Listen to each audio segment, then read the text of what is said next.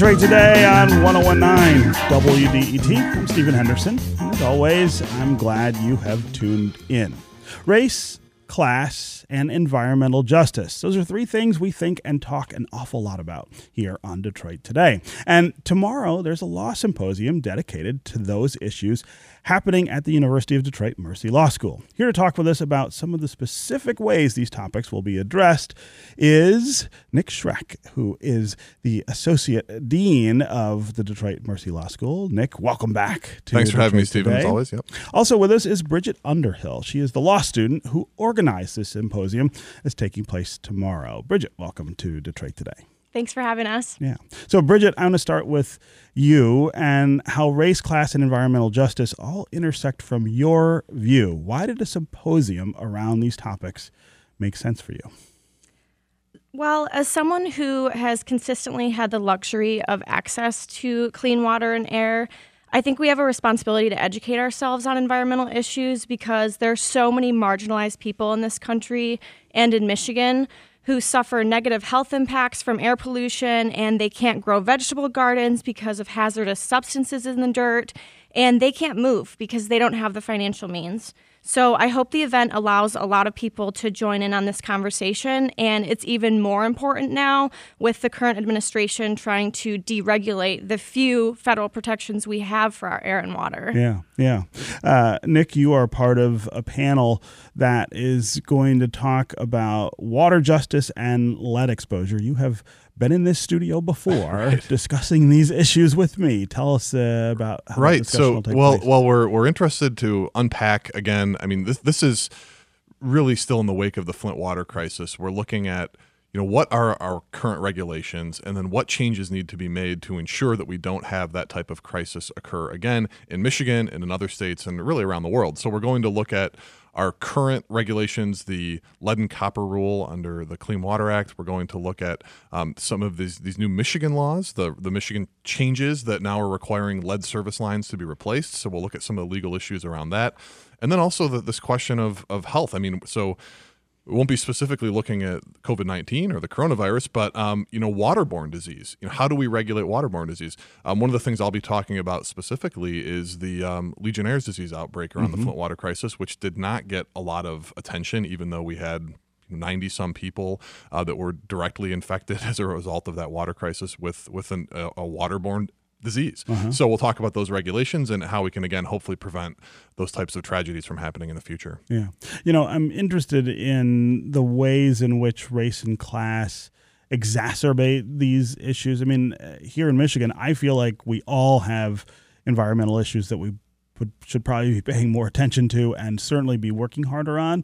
But Bridget, as you pointed out, it looks different for people in different places and people who have different ethnic backgrounds and economic means. I wonder if you could both talk a little about, again, that intersection and how we see that playing out. Yeah, Bridget, why don't you start? I mean, I know you were, so Bridget was in my environmental law class last semester, and we took a tour. We actually did an environmental justice tour. So I don't know if maybe that impacted your view a little bit. It actually did. We were able to take a bus tour with the Cures Center at Wayne State, and one of the things that stood out to me was when we went to the 48217 zip code, which is Michigan's most polluted zip code. There's toxic air due to steel mills, coal-fired power plants, one of the nation's largest oil refineries, and they're all located next to schools, neighborhoods, parks, a recreation center, and the area is predominantly Black and low income. And these people are suffering from disproportionately high rates of asthma, cancer, respiratory problems, and cognitive impairments, and all of which are tied to air pollution. So it is important for the event that we're bringing together legal professionals and local organizers for a free exchange of ideas and conversation to help address these injustices in Michigan. Yeah, and it's really, when you look at these neighborhoods, I mean, Bridget mentioned 48217, Southwest Detroit, also rural areas in Michigan. So we'll talk about some of the issues that Indigenous people have dealt with, or that Latino, Latinx people have dealt with around herbicide and pesticide exposure through agriculture workers. And so, I mean, there's a lot of different issues. Right here in Detroit, the symposium could just focus on the many issues we have related to race. You look at these neighborhoods that are the most impacted, as Bridget mentioned, and then you go back and look historically at, where were African Americans allowed to buy homes and live. And many of those, you see the overlap of redlining in the same areas that are now the most polluted. And you kind of wonder, did that happen by accident? And well, no, it didn't. We actually had a system of laws that encouraged certain types of behavior or regulated certain types of behavior that led us to where we are today. And we're hoping to address that. Right? Yeah. One of the other things that affects all of this, of course, is climate change. And some of the things that we're seeing happen in Michigan that we haven't seen a whole lot of before, the lake levels going up and down as dramatically as they do, those also have effects that are influenced by race and class. If you are poor, if you are in a demographic minority, these things are going to play out differently in your life. Oh, absolutely. And it's interesting that, we started to see some attention about high lake levels and perhaps related to climate change once we had wealthy property owners that were being impacted on Lake Michigan or, northern Lake Huron, where our beautiful beachfront properties are potentially falling into the lake. Then we start seeing some proposed legislation. We've been talking about for years about issues related to water security, water affordability for people here in the city of Detroit. And many of those calls have fallen on deaf ears. So, one of the things we will be addressing is climate change. We'll be looking at the Green New Deal and some other proposals at trying to make sure that as we're moving into a greener future, that it's an equitable future. And so, Bridget, I don't know if you want to hit on that at all either, but we're definitely focusing on that as part of the symposium as well. Yeah, so we have 8 speakers from out of state and 10 speakers from Michigan joining us. And since you mentioned it, one of the speakers coming from out of state, I find their topic really interesting. It's about in the natural disasters and climate change panel we're having. It's about sea level rise planning for disadvantaged communities and an equitable approach to buyback programs, because when the government's buying back these properties from people, the amount of money they're getting for that property isn't enough to then go purchase a new home to live. So where do they go? Yeah. Talk a little also about the sort of garish examples we see of environmental violations and things like that. I'm thinking now about this green ooze that was on 696.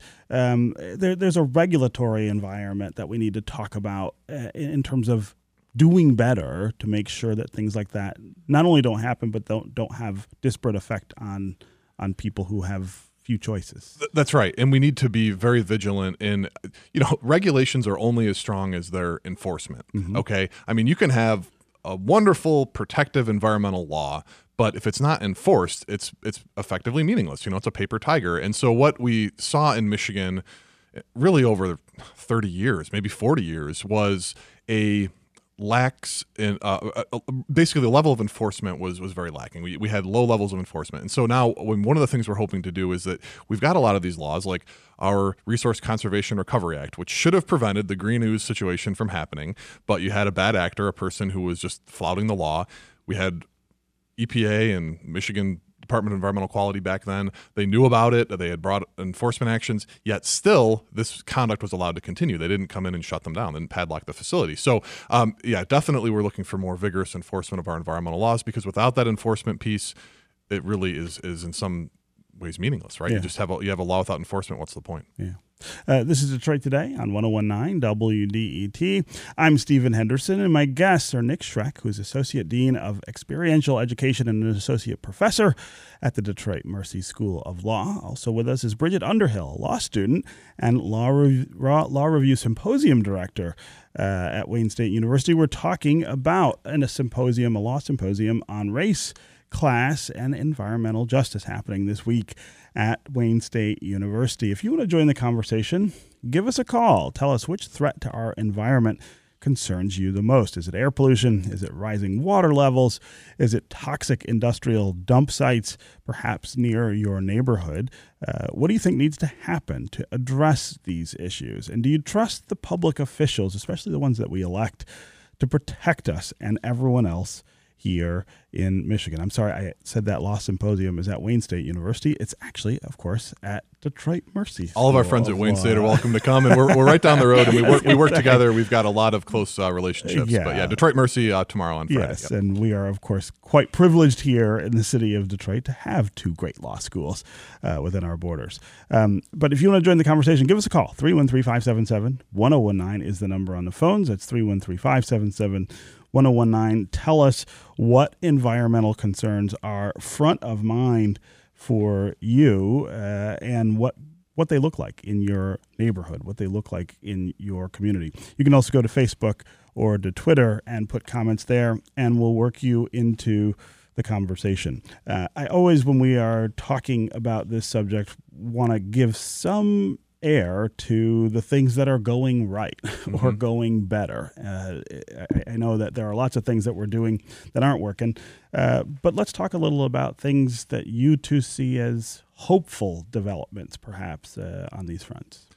Well, I'll start. I just criticized our government for a lack of enforcement. One good development is Attorney General Nessel has now announced that they're hiring 2 assistant attorney generals to focus on environmental enforcement, which is great. There had been, again, just a long-term process there where we were not actively enforcing our environmental laws to the level, to the full extent of those laws. So I think that's hopeful. I think we're seeing a lot of encouraging support sort of from the ground up for things like the Green New Deal, looking at what our energy future looks like. And that's encouraging. I don't know if Bridget, if you want to jump in.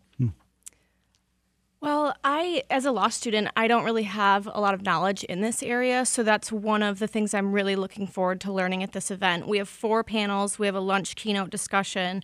So I think the 18 speakers that we're going to have are going to help all of the people attending the event to really have more knowledge on this topic, so then they can take that and really join the conversation, hopefully advocate for change in their communities. Yeah. Bridget, tell us a little more about your interest in this. You're a law student, and what makes this the part of law that attracts your attention, and what do you hope to do with it when you are done at Detroit Mercy Law School? Well, last spring, I think, is when we really settled on the topic, and getting to learn from Professor Schreck a lot about environmental law was my introduction to it. I've always been someone that believes in recycling to the best of your ability and avoiding single-use plastic. And, I get really fired up when I go to the grocery store and I see all of the vegetables wrapped in plastic because it's not necessary. And those are the things that I've always kind of been hyper aware of. And so now having this opportunity to learn about the regulation involved and the ways that I can actually try to make a difference is something I'm really excited about. Yeah, very cool.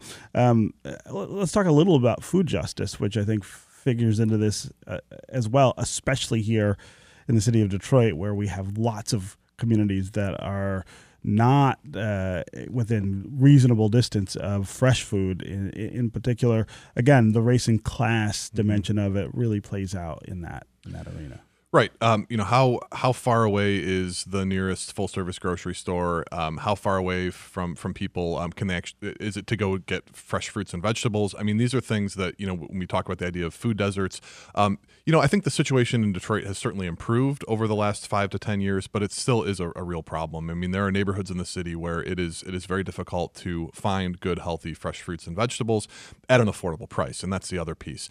So again, we're seeing some encouraging developments. Eastern Market's done a lot to try and do community awareness and engagement about, using your WIC card. You can go there and get fresh fruit and vegetables. So, I mean, there's some, I think, positive developments there, but it remains to be a huge problem. And it's just the educational piece, too. I mean, Bridget talked about, there's some things that I think we just know and they're in the consciousness about, recycling and all of that. But when we really start getting down to how these decisions are made and how these laws, regulations are put in place that then shape our behavior, we have to make sure that that's done in an equitable fashion and that we're planning to make sure that all of our citizens, everybody, has access to a healthy environment so that they can live and thrive. Yeah. And so that's really, I think, what we need to work towards. Yeah. Let's go to the phones here. Sean in Detroit. Sean, what's on your mind? Go ahead. Hi, this is Sean, and I live in Southwest Detroit. And I'm calling because I'm often quite concerned about the quality of air and the air pollution in our neighborhood. You know, our windows and our surfaces are often covered with this kind of slimy, oily, black debris that I think is coming from Marathon. And, you know, I feel like that a lot of Southwest, and even more so down around 48217, is a sacrifice zone for somebody else's economic development. Wow. And it is really a great concern. Yeah. Sean, I appreciate the call and that information. I think lots of people who live in Southwest have very similar stories. But I also always point out we have air quality issues all over the city of Detroit. Southwest is particularly concentrated, but for years we had an incinerator right in the center of the city that we pretended was not polluting. So you're absolutely right. I want to quickly get to Dan in Detroit. Dan, I've got about 30 seconds left, but you have a specific question. Dan? Oh. Yeah, go ahead. Sorry. Thanks for having me on. I've had a carton full of batteries for a long time, and I'm wondering if anyone there knows where I could take them to recycle. Great question, Dan. What do you do with old batteries? Depending on where you live, you could check with either the city or township where you live. There's a consortium called SACRA in Southeast Michigan that you can go and take batteries there. But I would definitely check with your municipality because they will tell you where to take those and dispose of them properly. But you're right, don't throw them in the trash. Take them to the right disposal place. Right. Okay, Nick Schreck and Bridget Underhill, thanks to both of you for being here.